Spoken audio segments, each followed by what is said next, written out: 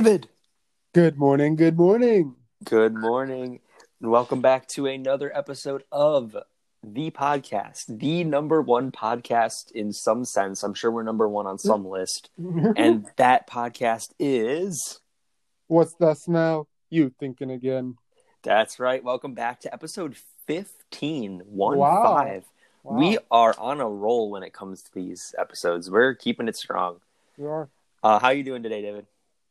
I'm doing swell, Connor. How are you? How's the weather down there? And yeah, the weather's actually pretty nice today. Not as miserable as last week. Sun's out this time. How's Wisconsin? Wisconsin's looking pretty sunny today. Oh, that's pretty good. Pretty good. All right. I do enjoy a good sunny day because it helps us stay positive in this podcast during probably the most depressing year in memory since 1939 when the Great Depression ended. But actually, no, it didn't end in 1939. It ended like when World War I started? But it started in 1939. Oh, yeah. Then we're good. Yeah. So there's your little history lesson for the day. But here's the thing. 2020 has been really depressing. So we decided that this week, we would decide to help you guys out, the listeners, because there's been no theaters. So naturally, it's been hard to find movies. Yeah. And so we decided we were going to gather up the movies that we've seen in 2020, like 2020 movies like that came out this year. And we're going to talk about them to you guys. So maybe if you've never heard of them or you weren't planning to watch them yet, we're going to give you a little reminder that these things exist and you should go check them out. Or even if we don't like them, I mean, like maybe you'll like them, you know? Our opinion isn't like the be all end all. So if we don't like it, that does not mean that you won't like it. So you should still check it out because there's not that many movies coming out in 2020. Yeah. All right. Yeah, so like I said, keep in mind this is all opinions, and we're just trying to share with you movies that have come out. And I think with our numbering, David, I think you should be. Wait, yeah, you should begin. Go for it. I'm good. Yeah, go for it. All right. So the first movie I'm going to talk about is a movie that I actually watched recently, last night. Ooh, last night. Studying up for the podcast. Not really. Oh. But I was with my buddy Sean, right? Mm-hmm. My buddy Sean. Review, bro. Review, bro. Yeah. Review, bro. Review, bro. And I was also with my good friend Olivia Mayrand. Right? Can you say that name very slowly? Olivia. Uh-huh. Olivia. Mayrand. Oh, very cool. And she wanted to watch The Kissing Booth 2. Oh. Which is a Netflix film. It's actually a Netflix sequel that is directed by Vince Marcello. Mm-hmm. All right. And I never saw the first Kissing Booth. So going into this, I wasn't too sure what to expect, right? Well, I mean, is it one of those sequels that you can watch without watching the original? Yeah, for the most part. Yeah. Oh, okay. I got what was going on. Gotcha. Okay. So, anyways, if you know what The Kissing Booth is about, I'm guessing it's probably pretty similar. In my opinion, this movie honestly doesn't seem that necessary. Mm-hmm. Right? Because I'm assuming that the first movie, and I did a bit of research beforehand, and the first movie is about a kissing booth and this girl getting with her best friend's older brother, I think. Weird. Right? Okay. And they had their first kiss at a kissing booth. Oh, well, that's definitely giving you what you came for, I suppose. Most definitely. But coming into this movie, it's not until about an hour and 45 minutes in when the kissing booth actually shows up. And how long is the movie?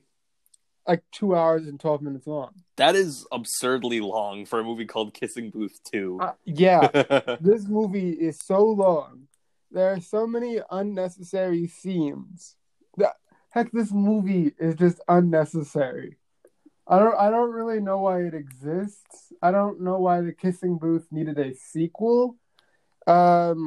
Just watching it, I could tell this movie was unnecessary. Like, I didn't even have to watch the first one, and I could already tell this movie was unnecessary. And I know this movie it's a chick flick, you know. It's not supposed to have much depth into it. It's just a movie that you could enjoy, you know, get the feelies to, cuddle up with your mans and watch some Kissing Booth 2 or whatever. I don't know.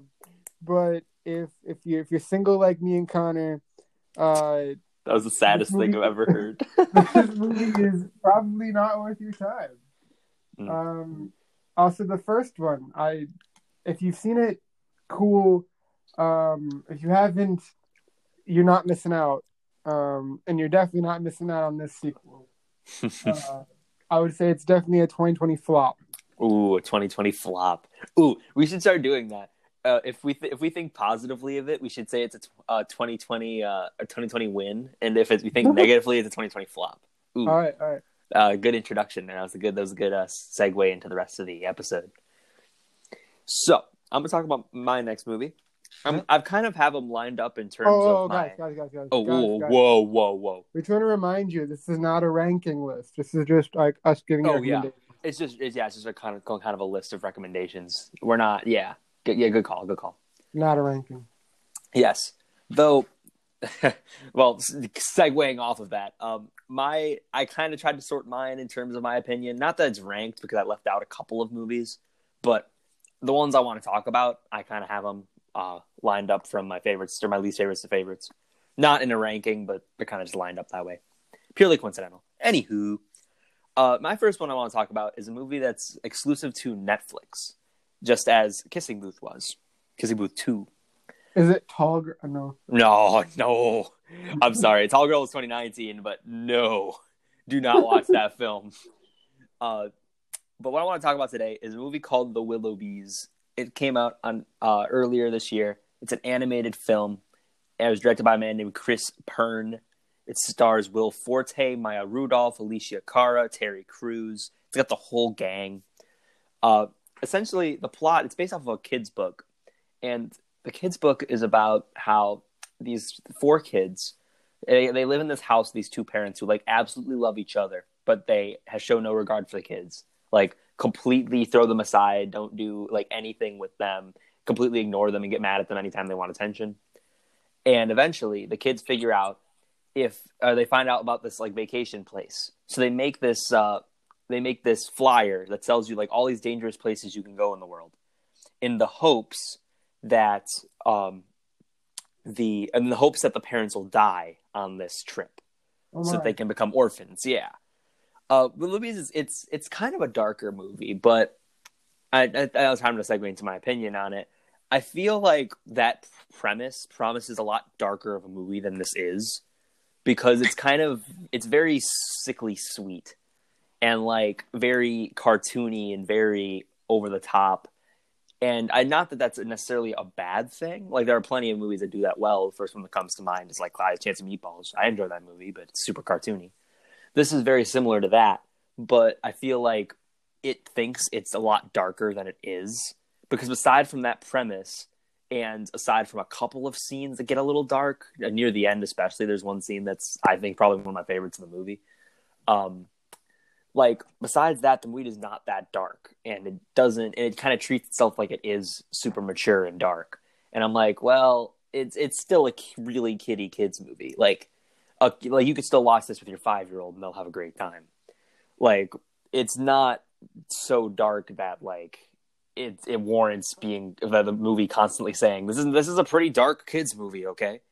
Like, the movie totally kind of hammers that in, and it's not that dark. It also has way too many ridiculously over-the-top characters, in my opinion. Like, you need, like, those characters who are normal so that you can, like, remember that, like, oh, yeah, the things they're doing are really crazy and over the top. We need some guy to ground that, you know? But the movie kind of has, like, everyone be really crazy and unrealistic. So it gets kind of, like, exhausting. But as a whole, it's not really terrible. And I think if you're a huge animation person, this is a really cool one to watch because it has a lot of really interesting ideas done and has like interesting like animation styles. But like, I don't know, I feel like it's a little too hyperactive in my opinion. But you should totally check it out anyway because it's a 2020 movie and it's also one that I feel is a little more unique than the average film. Interesting. Yeah. I would say it's a 2020 flop, but I wouldn't necessarily say it's a huge flop. It's on the verge, you know? But yeah. Good stuff. On to the next one, David. All right, my next suggestion is Mortal Kombat Legends: Scorpion's Revenge. Ooh, yeah, that was a really cool way of saying it. Thank you. Also, you suggested this one once. I did. That's awesome. Please go into some detail as to what kind of film this is. All right, this movie was directed by Ethan Spalding. It has Joel McHale, Jennifer Carpenter, and Ike Mandy. That's a pretty good lineup. I especially like that Joel McHale guy. He should do comedies. Anyways, this movie, I actually really enjoyed this movie. It was a lot of fun. Personally, like I said before, I'm a pretty big Mortal Kombat guy. Mm-hmm. Not as much so recently, but a couple years back. Not to brag, but I won $40 playing Mortal Kombat once. Yeah, not gonna lie, he's kind of a big deal. Yeah, I was kind of like pretty good. But anyways, I really enjoyed this movie. It was compared to like past Mortal Kombat movies. This one is actually really good, and the combat is really fun and interesting. Would you say it was mortal? Definitely mortal. And a lot of combat. I'll tell you that. There's a lot of gore. Like I mentioned before, if you are squeamish about that, probably don't want to watch this movie. But if you think that's awesome, definitely check this movie out. It's a lot of fun. Unlike Kissing Booth, it's the kind of movie that you can watch with your boys. Unlike Kissing Booth, this is actually good. you can get a lot of fun. Actually, with your boys, you know, it's a real boys' night out movie. I gotta say, definitely, that's a high bar. So this is a boys' night movie. Yeah, I'd highly recommend this movie, guys. Like I recommended earlier, I definitely say it's 2020 win. 2020 win. Definitely. Let's go. That's pretty cool. Check it out. I've really wanted to watch that one. I think you have to rent that one. It's not on any services. It's on my Petty Plus. Oh yeah, David has this very exclusive streaming service. I suppose exclusive, very legal. Very legal. Anyway, we shouldn't talk about that too long unless there's like some authorities listening and going like, "Oh my gosh, what does that mean?" Anywho, let us go on to the next suggestion. Okay. Oh, also I sound a little more sus than I meant to. It's not like they're anyway.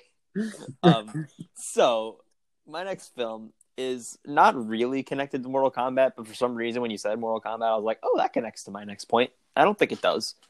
I want to talk about Birds of Prey, or the Fantabulous Emancipation of One Harley Quinn. Ooh. Hard name. It came out in February. This was like the first like big budget movie, like huge movie to come out in 2020. It's based off the DC Universe, stars Margot Robbie, Ewan McGregor, Mary Elizabeth Winstead, Journey Smollett, and Rosie Perez, among others. It's a huge cast. And it's directed by Kathy Yan. So, yeah. This is a movie that I feel is very divisive. You either are going to really like it or really not like it.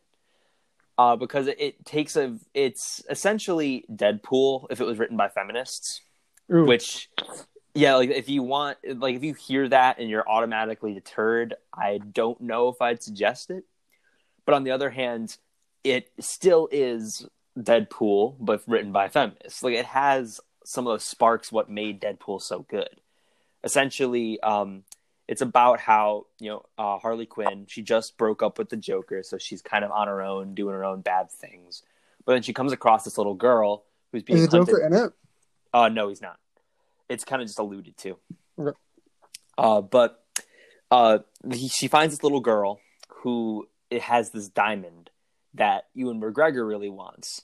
So Ewan McGregor is trying to send people to go after it, and Margot Robbie is trying to protect this little girl, and she starts meeting some other characters, and like it becomes kind of this big old like, you know, a big old thing, you know, a big old action movie. But I feel like with Birds of Prey, in my opinion, like if you want to know how I stand on it, I understand a lot of the criticism, because it kind of, a lot of the like when it tries to be really over like heavy-handed with like its messaging, and like how it's so much like Deadpool, and like how like sometimes it gets caught up in that, you know, like it gets a little heavy-handed, and sometimes the feminism kind of references are a little grating because it seems out of place. But I will admit it's been done worse. Basically, it's never quite as bad as that line from Dark Phoenix where Mystique's like, all the women are doing stuff around here. Might as well call it X-Women. Like, it's never that bad. It's never that bad. But yeah, right. Don't watch Dark Phoenix. Dark Phoenix is a mess. But Birds of Prey never gets never gets that heavy-handed, but it does get a little grating. And I also feel it's kind of an odd choice that every male character is portrayed as a villain at some point, regardless of how nice they are. Like they'll end up being a villain by the end. But I don't think that really ruins anything. And I feel like the action scenes here are like really well done. Like they are very much like a comic action scene. They have a lot of crazy movements and crazy like ideas and crazy situations that I feel that the guy who choreographed the fights was the same guy who choreographed John Wick. You know what? Yeah, I wouldn't even be surprised, because like there's a lot of crazy stuff that happens that's very like comic booky, and like I did appreciate that, and I feel like this is definitely a decent idea for a film, but I feel like I almost feel like the movie was too ambitious. The idea of making this movie rated R was also a horrible idea. Was there any reason for it to be R? Oh, well, not really.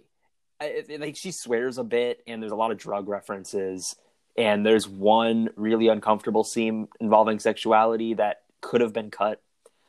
I think the problem like making it R is it came off of Suicide Squad. The last time we saw Margot Robbie was in Suicide Squad.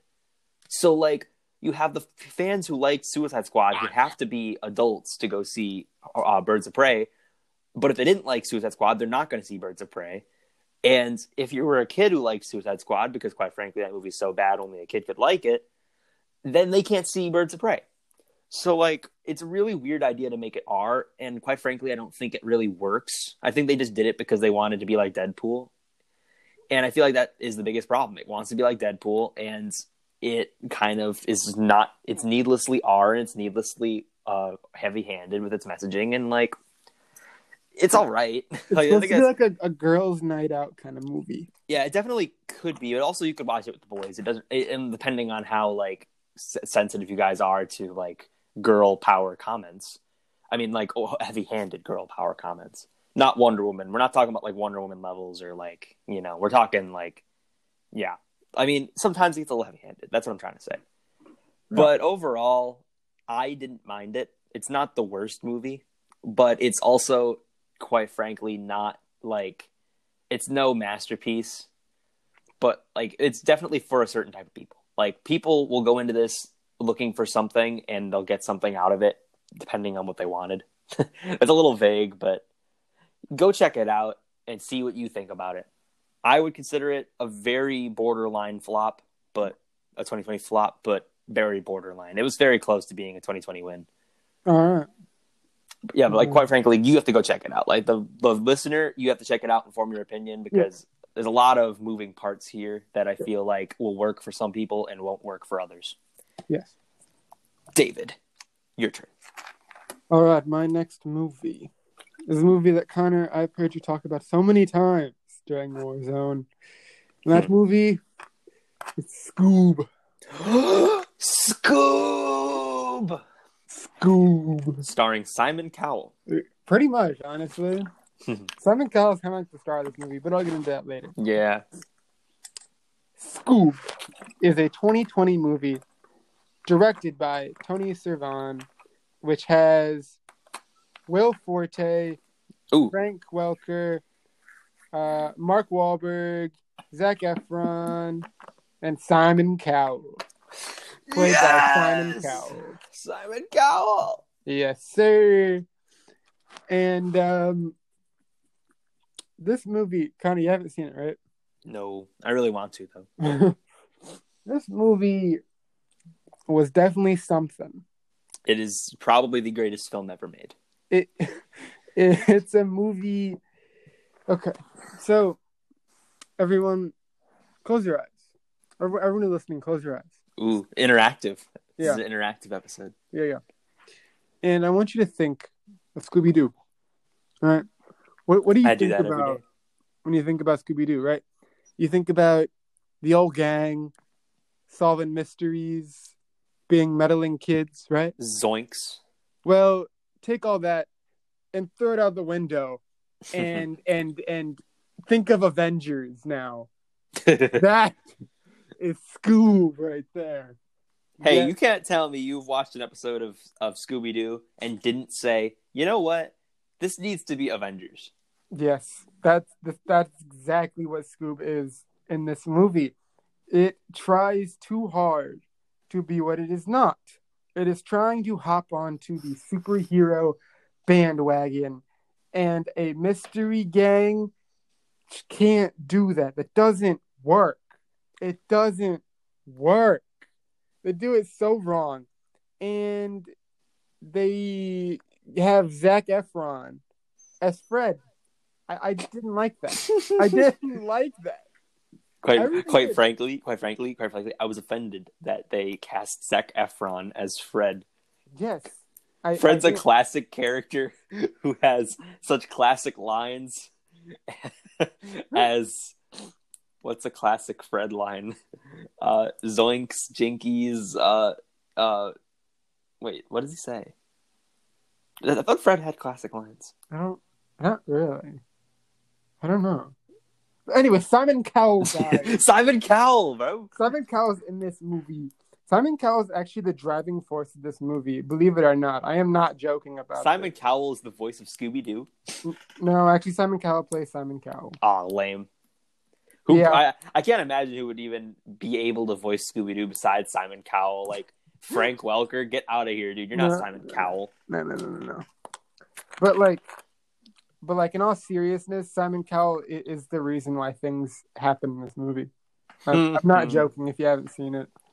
If you have, then you're agreeing with me right now, being like, yes, Simon Cowell is the driving force of this movie. Yeah. I mean, this movie is just not good, and it's trying too hard to be what it's not. And it's sad. This movie had potential, and it looks so good. The animation looks incredible, but it's just wasted potential. Scoob is wasted potential all around, and the characters introduced, like the Falcon guy, the blue Falcon, voiced by Mark Wahlberg. Yes, his character is so annoying. It's actually so annoying, and I feel like Velma, Daphne, and Fred are just stuck in the back. They're stuck in the background. Like it's basically the Shaggy and Scooby and Blue Falcon movie. I feel like Simon Cowell has more screen time than Velma, Daphne, and Fred. Imagine the level of disrespect there. Being like, oh yeah, in the Scooby-Doo movie, Simon goddamn Cowell has more screen time than 3 out of the 5 members of the team. Yes. That's funny, bro. Yes. Instant classic for sure. Instant classic. I cannot wait to get my hands on the Scoob Blu-ray and watch all of the deleted scenes and the director commentary and the behind the scenes of Scoob. Scoob was definitely something.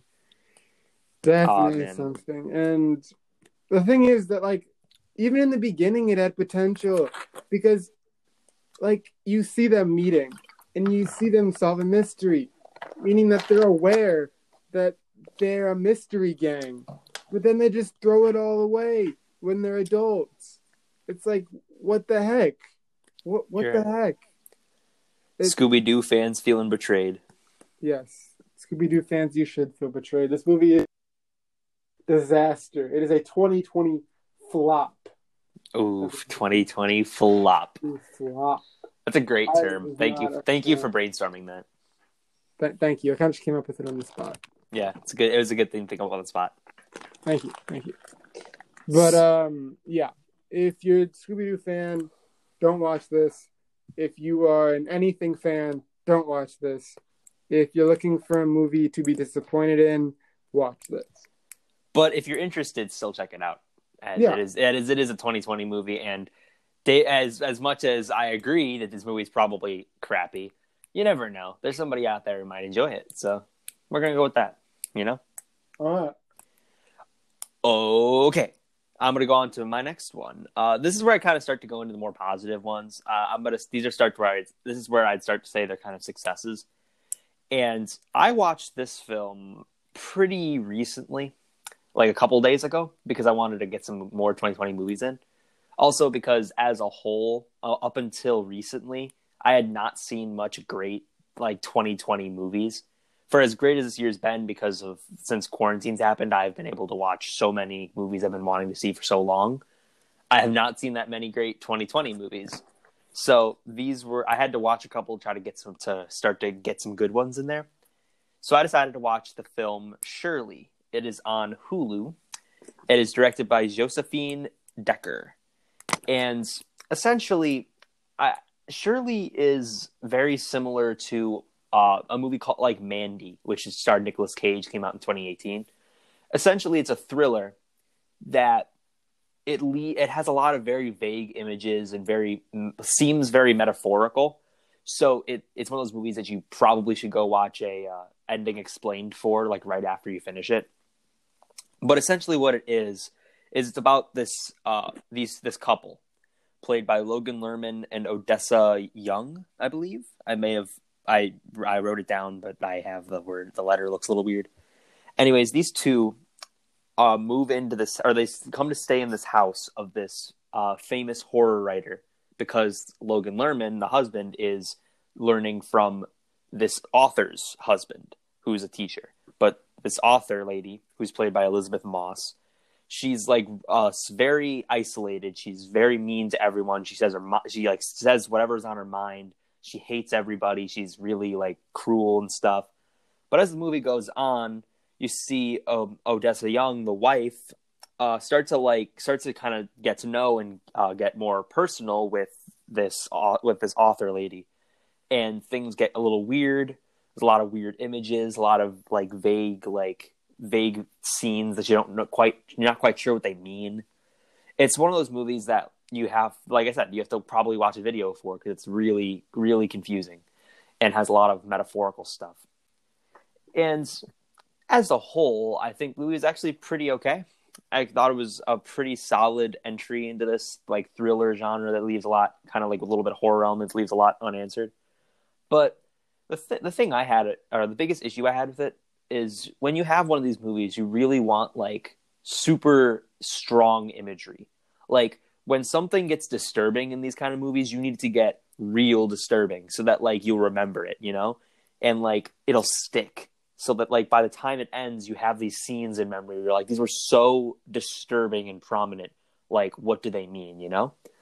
The problem with Shirley is I feel like they did not go all the way into doing something like that. So by the time the story ended and I kind of got every scene was shown to me, I didn't remember a lot of the most important images because they weren't that striking. Like, this movie is not supernatural. So like the disturbing part comes from how the characters act, and like nothing really goes all the way. Like, you're never getting really disturbing scenes. So I feel like there's a lot of stuff I didn't feel like I needed to remember, you know? Like, I felt like I could try to piece together the story, but I don't know. I mean, like, a lot of scenes didn't stick out, so should I really even bother? Like, it didn't really have a lot of sticking power in terms of the metaphorical stuff or like the actual story. But I still say this is a pretty decent movie because at least they put in the effort, you know, like at least they put in the effort to make something that's more metaphorical and different and like gives you some thinking points after it ended. I'd rather than try than not at all. And apparently this movie is a biopic, which the idea of making a biopic really like weird and symbolic is a good idea. Like that's an interesting idea that's never been done before. Like Rocket Man is the first one I can think of that did a musical out of biopics, but this is the first one I think that made a horror movie or a thriller movie out of it. So it's kind of unique. And Elizabeth Moss as this author, really good. Like she was really, really good in this movie because Elizabeth Moss is like really good at making characters who are just constantly mad. Like she just does that well. And I mean, and all the performances are pretty good, and there were some really good scenes here and there. I just feel like I wish the story was more was more engaging, and I wish the imagery was much more striking, so that by the time it ended, it would stick with me. But for me, Shirley is not going to last that long. But it's definitely a solid movie, and I definitely suggest it for people who like to think about what they're watching, because this could be a fun one to watch and try to piece together. Just for me, the story didn't 100% grab me, but the performances definitely did, and I still say this is a 2020 win for sure. And it's on Hulu, so if you want to watch it, go check it out. Good stuff, Connor. Good stuff, good stuff, good stuff. We are on to your next one, right? How many more do you have? I have one last one, and then the one that we're doing together. Okay. I actually have two more in the one we're doing together. I must have miscounted. So you do yours, and I'll do two in a row, and then, or wait, no. Well, just go with yours, and I'll think about it. Okay. My next one is The Five Bloods. The Five Bloods. The Five Bloods. That's the one that was on Netflix. Yep. I recently watched this movie a couple of days ago. Mm-hmm. I think it was Friday. I think I watched it. I think so. I think so. Anyways, this movie was directed by Spike Lee. We all love Spike Lee. Mm-hmm. And it has Chadwick Boseman. He's Black Panther, if you're not aware of who that is. He plays Black Panther in this The Five Bloods movie? No. He plays Black Panther in Black Panther. There you go. I guess that sounds about right. Yeah. But anyways, this movie was surprisingly, well, I knew it was going to be good, but I didn't think it would be that interesting. You know, I thought it'd be kind of boring. It'd be kind of like this kind of like documentary almost. And in the beginning, it kind of was. So this movie is about these 4 Vietnam veterans, right? Mm-hmm. And they go back to Vietnam to look for this treasure that they all found, including Chadwick Boseman, whose character's name is Norm. He actually died in Vietnam. And they found this treasure of like a ton of gold, like $17 million worth of gold they found. So they're going back to find it in the jungle where Norm died, right? Mm-hmm. And so the guy, the main guy who we follow, his name is Paul, right? Mm. And Paul brings his son along. But the thing is, he doesn't have a very good relationship with his son. So that's kind of like a whole thing. And Paul's kind of like suffering from PTSD from the war. And he kind of lashes at his brothers, his bloods, as he calls them. The Bloods. There's 5 Bloods. Oh, title connection. Yeah. The 5 Bloods. There are 5 Bloods. Mm-hmm. And so you learn about all these characters' backstories and their ties to Nam and what Vietnam really meant to them. And they also talked about like the struggles of being an African American and fighting in the war, because so many black people never got credit for fighting in this terrible war, you know?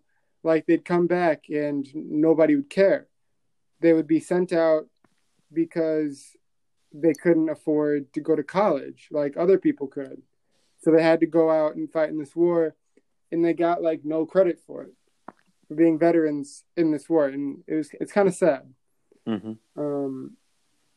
So this movie is really good.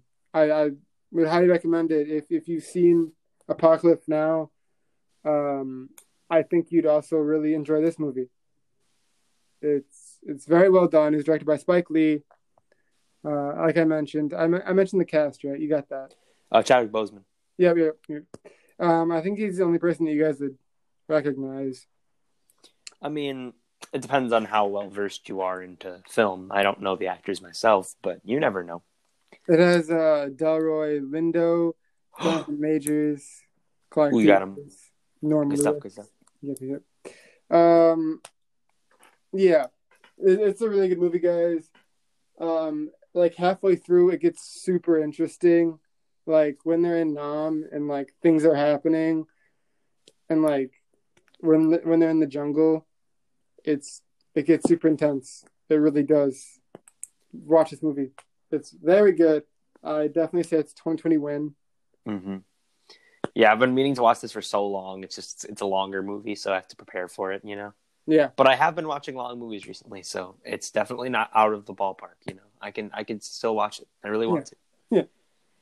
Very good, very good. Anyways, I think what I will do, since I have two more and you have one more, I think, I guess we'll talk about one together and then I'll do one final one after. Sorry about that. I must have not thought about it or miscounted or something.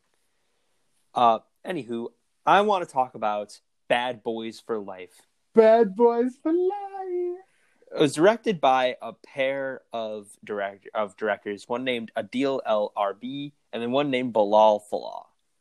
Fallah? Fallah. Yeah. Fallah. Yeah. And so, and of course, it's the third sequel, or the second sequel, to the classic Bad Boys film starring Will Smithy Smith and Marty Martin Lawrence. So, this movie, it takes place, they're older now, you know? Like, these, Marty Mart and Willie Will are real old now. They're hitting their older years. And Will Smith, I'm sorry, Martin Lawrence wants to retire. Will Smith's like, no, dude, you need to stay. We got to do this. Bad Boys for Life. You know what I'm saying? But then someone tries to kill Will Smith. And Will Smith's like, I've got to get this guy back. And Martin Lawrence is like, no, I'm trying to retire. But Will Smith's like, but I just got attempted, someone just tried to kill me. So, after some deliberation, the two finally go back together to go out there and catch the guy who tried to kill Will Smith. And this movie, I watched it with my friend Michael, the guy who was on the podcast with us for the anime episode. And he's over here saying, like, it was the greatest film ever. Well, he didn't say that, but he really enjoyed it. And I enjoyed it, too. Because, Will Smithy Smith and Marty Martin Lawrence are a classic pairing. I mean, Bad Boys 1, it's a classic film. I haven't seen Bad Boys 2 yet, but Bad Boys for Life, like, it totally builds on that. You feel like Will Smith and Martin Lawrence really have been friends for this long. The two of them have so much chemistry. They're so fun to see on screen together. But I feel like the movie becomes dead weight when the villains show up. I swear the villains are so boring and so generic. Like, it's such action movie, like, cliches. And they're so boring. And, like, they cut to them a lot. I'm like, okay, guys, this is Bad Boys. This is not bad villains, you know? We're covering the main guys. We don't care about these guys. And, like, by the end, where the villains become, like, really prominent and, like, there's a couple of character moments and character reveals they show, that I'm like, really, guys? Like, why are you putting all your cards into this basket of the villains being interesting? Because they're really not. But, like, overall, man, like, Bad Boys is such a, like, fun series anyway, and I feel like Bad Boys for Life is a great way to finish it off.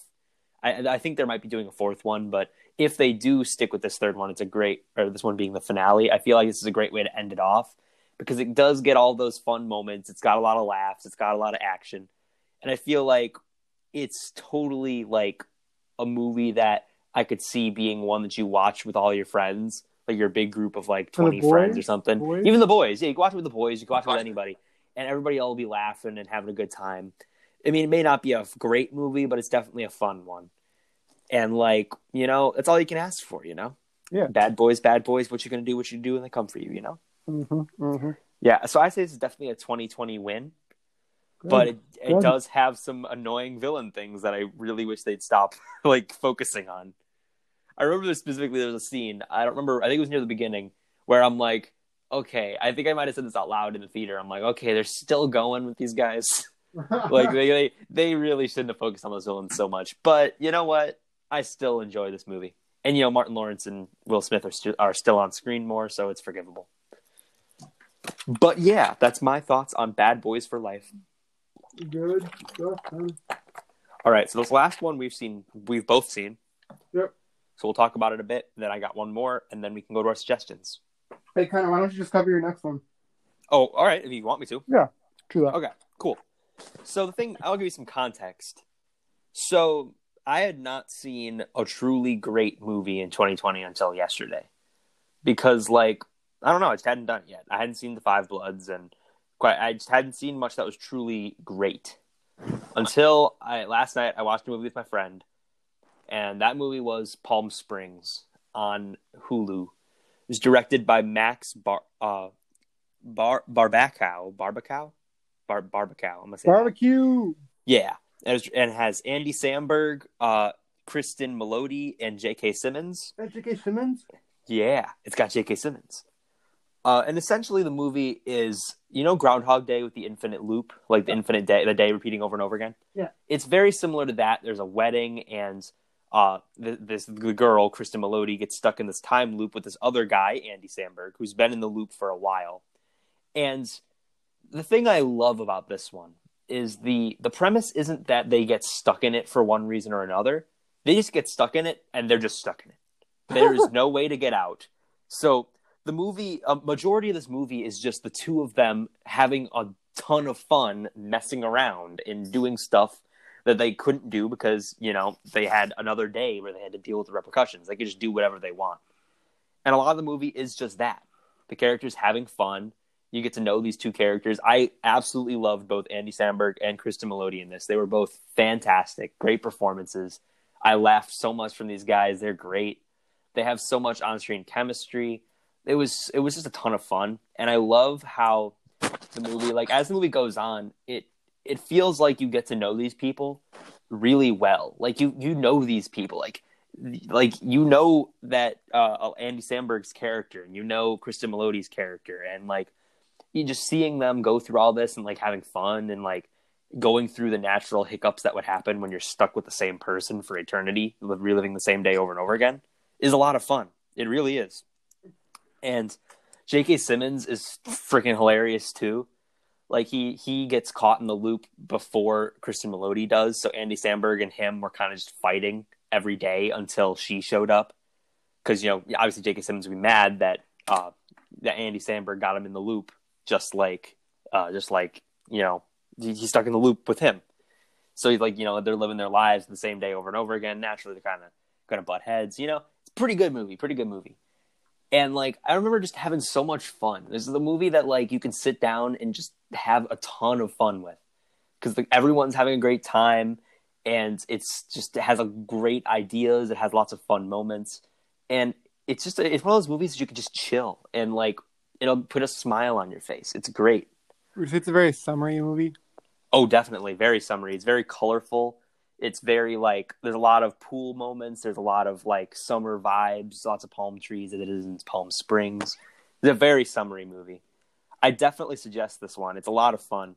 It's no masterpiece or anything because it does have flaws, but it is one of those movies that I would love to watch like more of. I'd love to see it again, and like it's a lot of fun. Yeah, that's all I have to say. Good stuff. In retrospect, I probably shouldn't have said anything about J.K. Simmons' character. That is kind of a later reveal, but shh. Anyways, David. Yes. It is time to talk about our final movie. I don't know why I'm hyping it up. It's not like it's worth hyping up, but you know what? It's time to talk about a movie that we've both seen. The only one so far that we've both seen. Yep. And that film is Onward. Disney Pixar's Onward, the classic animated film that was like the last thing to come out before quarantine. Yeah. Well, it came out during quarantine. I mean, yeah, it was out. Yeah, but I think it came out like the weekend before things started going down. I think. Maybe. I don't know. The point is, we're going to talk to you guys about what we think about the movie. Oh, yeah.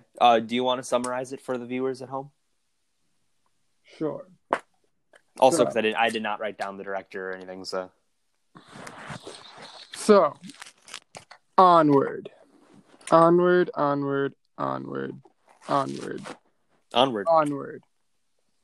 This movie was directed by Dan Scallion.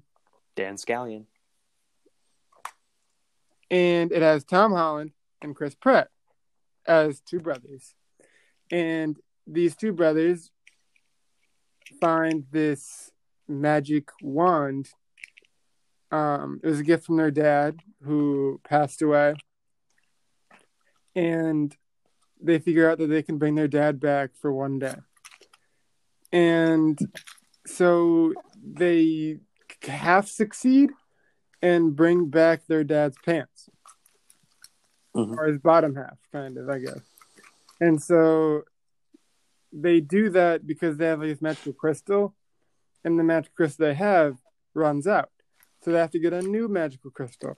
So they go on a quest to find a new magical crystal before 24 hours, and time runs out, and they don't have any more time with their dad. And so Chris Pratt's character is supposed to be this geeky, kind of fantasy-obsessed guy who loves to go on magical quests and stuff, while his younger brother, Tom Holland, he's more down to earth. You know, he's just trying to live his life, you know, go to school, get the girl, have friends. I don't think this one had any girls that he was going after. Yes, there was. Was there? Yeah. No, I thought it was just friends. No, I thought it was like the girl he wanted to ask out. No, it was the guy. It was those people. It was a group of people. He was going to ask them to come to his party. Are you sure? I think it was a group of people. Yeah, I don't think it was just one girl. All right. Anyways, he wanted to make some friends. You know, just trying to be a normal teen, kind of. You know, and so he's kind of dragged into this quest with his brother, who's super eccentric. And this movie was just a lot of fun. It was a lot of fun to watch. You know, it had a lot of Disney magic to it, but I personally think that it's not one of Pixar's strongest films, like compared to like say Ratatouille or Up per se. Mm-hmm. Because to me, when it comes to Pixar, it's kind of like the sense of realism, right? Like that. Mm-hmm. I think that's what makes it so amazing. It's like you can connect to it because, like, though it isn't real, you can still connect to it, right? This, it's like I felt detached from the world, but like the characters were a lot of fun. It's just the world itself felt not as attachmenty, you know. Attachmenty. Write that down. But like I liked the movie a lot. It was a lot of fun. Definitely classic Pixar. Classic. Mm-hmm. That was well said. I like the attachment-y line. That was a good one. I agree.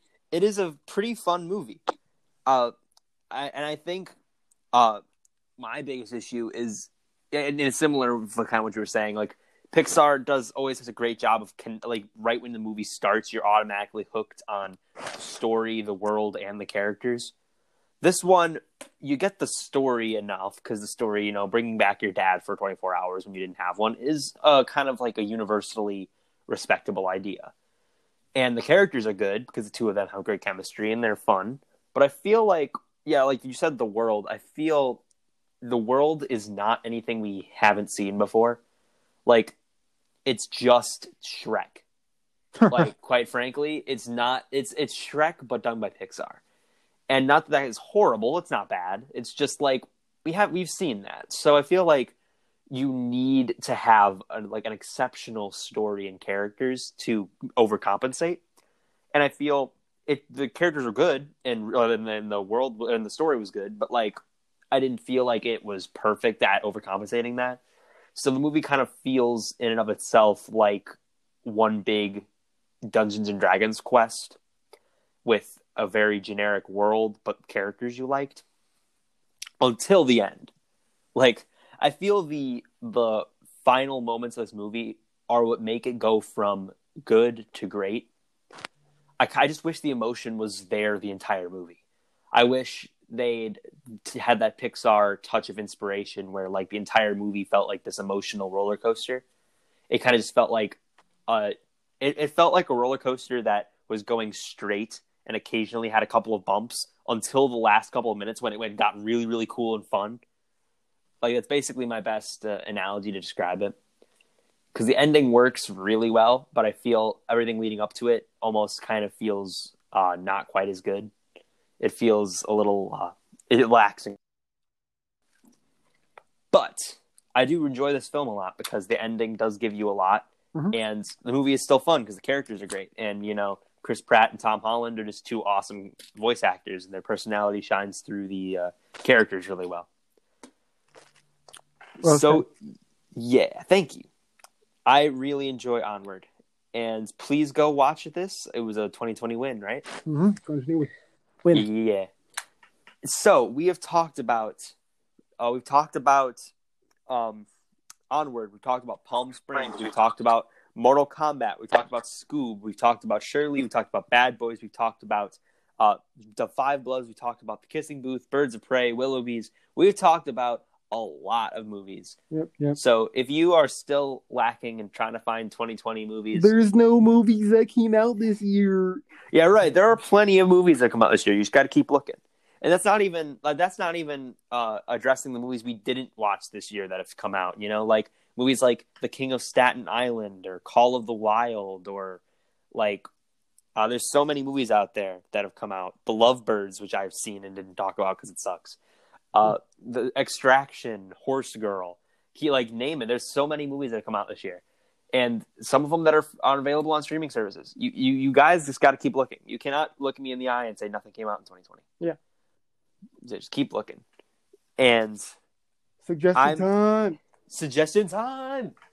Okay, I gotta flip the page because all my suggestions are on the back. Okay, David, would you like to start with your suggestions for the day? For sure. I have a movie and 2 shows.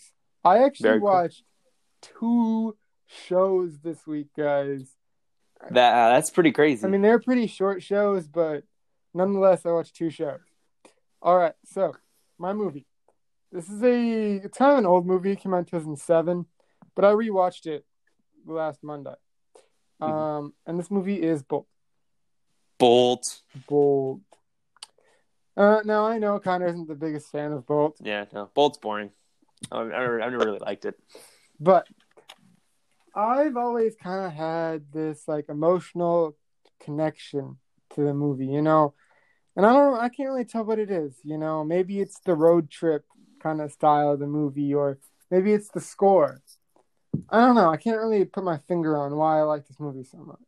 You know, Goofy movie has those exact same things. Yes, it does. You're right. Maybe you like it because it reminds you of Goofy movie. Maybe. Road trip, good score. Maybe. Who knows? But if you, for some reason, haven't seen this movie yet, I would recommend watching it. If you have seen it, I'd recommend giving it another watch, because this movie is definitely a very feel-good, emotional movie. Just like most Disney movies, definitely covers those bases quite well. It's kind of like a superhero movie, kind of in the beginning. Kind of like Scoob, a little bit of Scoob vibes. Kind of Scoob vibes, but not quite. It's superhero / coming of age / slice of life. Oh, good Lord. They were just like, what are my favorite genres? Dogs. But I mean, the dog's pretty adorable. Like Can't deny. puppy version of both. Sean, Connor. Cute. Yeah, cute. I almost called you Sean because I was Sean yesterday. Sorry, sorry. Yeah, I am pretty Sean-like. My bad. But yeah, I really enjoyed this movie. If you haven't seen it, go watch it. Go watch it. Good stuff. Good stuff. Right. You got 2 shows. There are 2 shows. And they're both animes actually. Ah, I know. how dare you watch a show that's animated and from Japan? How dare you? I'm sorry. All right, so my first show that I started last Sunday and I finished on Wednesday is Death Note. Death Note. Now, from about Monday to about Tuesday, I loved the show. I loved it. And I still do. Like I thought because the story is so engaging. It's such an addicting story that you can't stop. You don't want to stop. So the show's about this guy named Light Yagami who gets his hands on a death note, which means that if you were to write someone's name in it and cause a death, they will instantly die. So he kind of has like godlike powers, and he wants to rid the world of all evil and all bad things, right? And so him and a death god named Ryuk, he kind of like watches over him, and he doesn't really do much besides talk to him and give him tips about the Death Note and stuff. But besides that, he doesn't really do much. And so it's Light versus this guy named L. He's like this world-class detective, best detective in the entire world. And he was tasked to solve the case of these murders. Now, Light has these supernatural powers, and they live in a world similar to ours, where supernatural powers don't really exist. So he's trying to solve a case with, like, going against stuff that supposedly doesn't exist. And they do it in a way where, like, it makes sense. Like, how he's solving the case makes a lot of sense. And it's super engaging and super interesting. But towards the latter half of the show, things start to go downhill. And I'm not going to spoil the reasons why, but I'm just going to say things just aren't the same. And it doesn't even feel like the same show anymore. It feels like a terrible second season. But I'm not saying you shouldn't watch the show, because definitely do. Very good story. Connor, you should watch it. Still, that felt really personal. Watch it. Maybe because you said my name, but that hurt my feelings. Watch it. Yeah, it's short. It's only 37 episodes. Very short. You could watch it within like a week. Very short. Pretty good show. Highly recommend it. Yeah. Good stuff. You got one more. One more show. And personally, as of right now, I like this show better than Death Note. It's only 12 episodes, so you could like watch it in like a day or two. And this show is The Promised Neverland. Very exciting. I've heard about this show for a while. I just never got around to watching it. And this show is about an orphanage, right? These kids in an orphanage, but they're kind of like trapped at this orphanage, surrounded by like this huge wall, and there's only one gate to get out. And the kids never really thought much about it until these 3 super smart kids want to go check it out, right? And it turns out that there are demon monsters on the other side of that wall.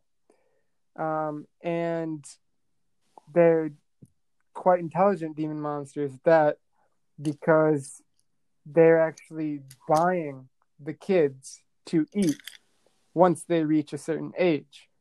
So Gross. these three kids are trying to break out. Not just them, but every kid at that orphanage. And they are babies. So they have to move everyone outside the wall safely without being caught. And it's super interesting. Like, I'd say it's even more addicting than Death Note was. The story's super engaging, guys. And it's super short, too.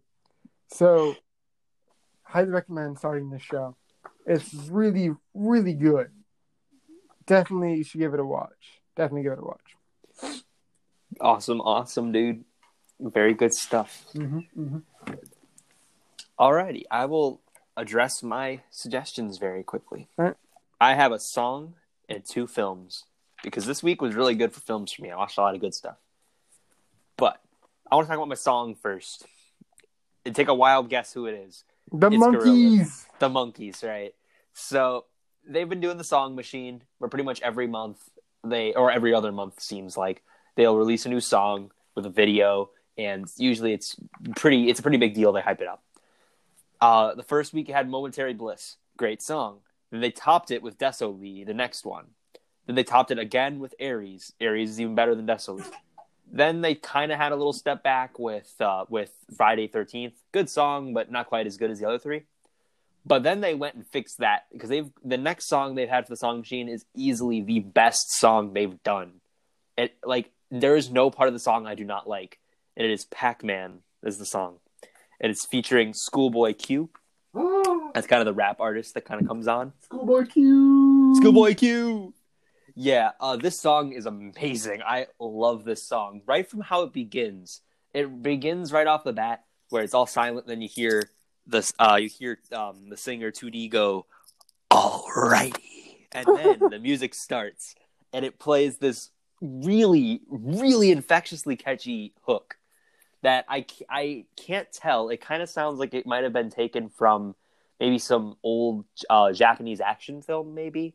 I can't tell, but it's this really catchy hook that they play throughout the song that is so good. And then the voice, like the actual lines come in, and it's so good. I swear to you, man. This is one of the best produced songs they've done. It has some of the most memorable lines from all the songs. And the Schoolboy Q coming in near the end is like great. That and like it kind of segues where it goes silent, it starts to quiet down after 2D's been singing, it starts to quiet down, and then bam, like suddenly he bursts in, and Schoolboy Q just owns the rest of the song. He is so the bars he spits out are so good, and the bars. How it syncs up with that hook I was telling you about earlier is perfect. Like it sounds great. I love how impassioned he sounds while he's rapping and stuff. It's great. This is easily the best song from the Song Machine, and one of Gorillaz' best songs, in my opinion. I absolutely adored this song. I've listened to it several times, and I cannot get it out of my head. I've been singing it for the past 5 days. It has been crazy, and it's a great song. Go check it out. It's Pac-Man. And my 2 movies. My first movie is one that I watched the other day that, although it's not my favorite movie I've watched this week, it is still like one of the most fun movies I watched this week. And it is Django Unchained. I recommended Django. Yeah, I know. You suggested it, but I'm here to reinforce it because I just watched it, and it is so fun. I love that movie. Like, I do not like Jamie Foxx. Like, I'm not a huge fan of that actor. I mean, he just doesn't. I've never seen him in a role that I felt like he owned, but this one he did. I think this is probably the best time what about I've seen Jamie Foxx and Annie? He looks really bored for about half that movie. Half the movie he looked really bored. The other half he seems like he's fun, like he's having a good time. But like, I'm not a huge fan of Jamie Foxx, but he owns this role. He's great. The film's about how there's this guy who gets freed. Well, he was a slave who got freed by Christoph Waltz, who's this bounty hunter, and he's like, "Hey, we're gonna hunt down these guys who you used to belong to because slavery." And after they get those guys, it's like, "Hey, you're a pretty good guy. You want to be my partner?" So then, you got Jamie Foxx and Christoph Waltz, team up to go, do bounty hunting things. Eventually, go free Jamie Foxx's wife, who is owned by Leonardo DiCaprio and his huge plantation. But yeah, this movie is crazy fun. You got Quentin Tarantino is always really good at making these really dark but really fun movies because the characters are so engaging. And this is one of the best examples of that because I loved Christoph Waltz and I loved Jamie Foxx, and even though he was really despicable, I thought Leonardo DiCaprio gave a really great performance. And not that I liked him, but I liked Leonardo DiCaprio in that role. And I thought the castings were perfect here, and Sam Jackson was great. I kind of forgot Sam Jackson was in the cast, and then when he showed up near the end, I'm like, oh my gosh! And then Sam Jackson comes up and he's all crotchety and old, and I'm like, my God, this is perfect. I really liked him until he started becoming a tool, but besides the point. The characters here are perfectly cast, and it's a lot of fun. It has a lot of disturbing moments, and it has a lot of dark moments that I feel are really well done, because a lot of movies can deal with that kind of tone whiplash where you go have fun points and you have really disturbing points that don't really meld. But here, this one did really well. They did a good job of pacing it, where you could say, oh, I had a lot of fun with this movie, while simultaneously recognizing that it gets really dark. It's a good way of balancing everything. It has a good balancing act there. It's a lot of fun, really dark, good characters. What more could you ask for, Yeah. Good stuff. Then the last film is not as fun, but it's intentionally not as fun. This is one of those movies that is an important film, a very important film, especially now, that 30 years after it came out is still so important. And that is Do the Right Thing, directed by Spike Lee. Do the Right Thing. I thought I recommended a Spike Lee movie. You did, but it wasn't during the recommendations, so it's fine. Shut up. Shush. No, it's fine. You didn't recommend it during the recommendations, so it's fine. Yeah, Do the Right Thing is about this community of just this community down. It's kind of a very low income community, mostly black because it was in the 80s and there was those kind of communities. But there's this Italian restaurant there. And this Italian restaurant is it's owned by these Italian people. And they have this wall of this Hall of Fame, all these Italian people. And a guy comes in and goes, wait, there are no black people on this wall. And then the guy's like, well, yeah, it's only Italian people. This is an Italian restaurant. He's like, but only black people come here because, it's in a neighborhood that's mostly black. But then, the Italian guy takes that as a threat or something and, kicks him out. And then it kind of becomes this kind of snowball effect where some stuff happens because of that, and then starts to build and build and build. But I want to note before you watch that, based off of the concept, it's really not a story-centric movie. Because if you're looking for a really engaging narrative for the first hour of this movie, you're not going to get that because it's very character-centric and very community-centric. You get to know a lot of different characters. You get to know how they operate. You get to know how these people are. So it starts out very personal. You're just getting to know people. And the movie only starts to become a story near the end, where it starts to pick up after what happened at the restaurant, and things start to go down. And I love how the movie begins because you get all these cool character moments. You get to know these people, and there's some really funny lines here and there, but for the most part you just get to know these people.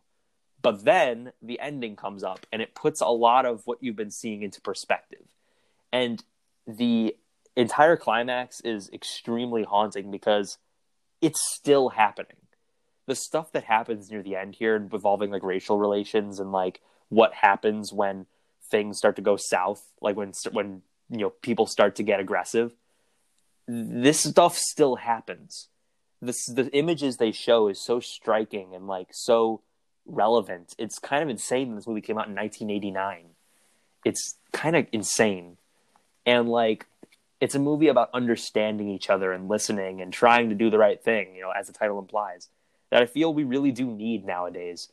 This movie needs to be shown to people to understand each other, like work on communication and stop being so mad at each other and just listen and talk and work out the prejudices instead of just letting them build up, you know? Like, it's such a well done and really, like, really poetic movie, you know? It has a lot to say and it does it really well.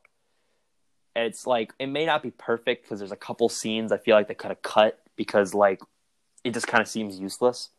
But I cannot stress how important some of the messages are here and the climax and how it really does encapsulate what's going on in real life and the problems we still have. And chances are we'll always have, because there will always be racist idiots out there who can't understand that everyone's a person. We should respect everyone regardless of what they look like. It's a movie that is so relevant. And I feel like everyone should watch at some point, no matter when, because it will always be relevant. It always has been and always will be. It's a great film. Yeah, that's all I have to say on it. Good stuff. Good stuff, good stuff. Okay, we have laughed together. We have cried together. We have ended this episode together. I had a good time. What do you think? I also had a good time. Pretty solid, pretty solid.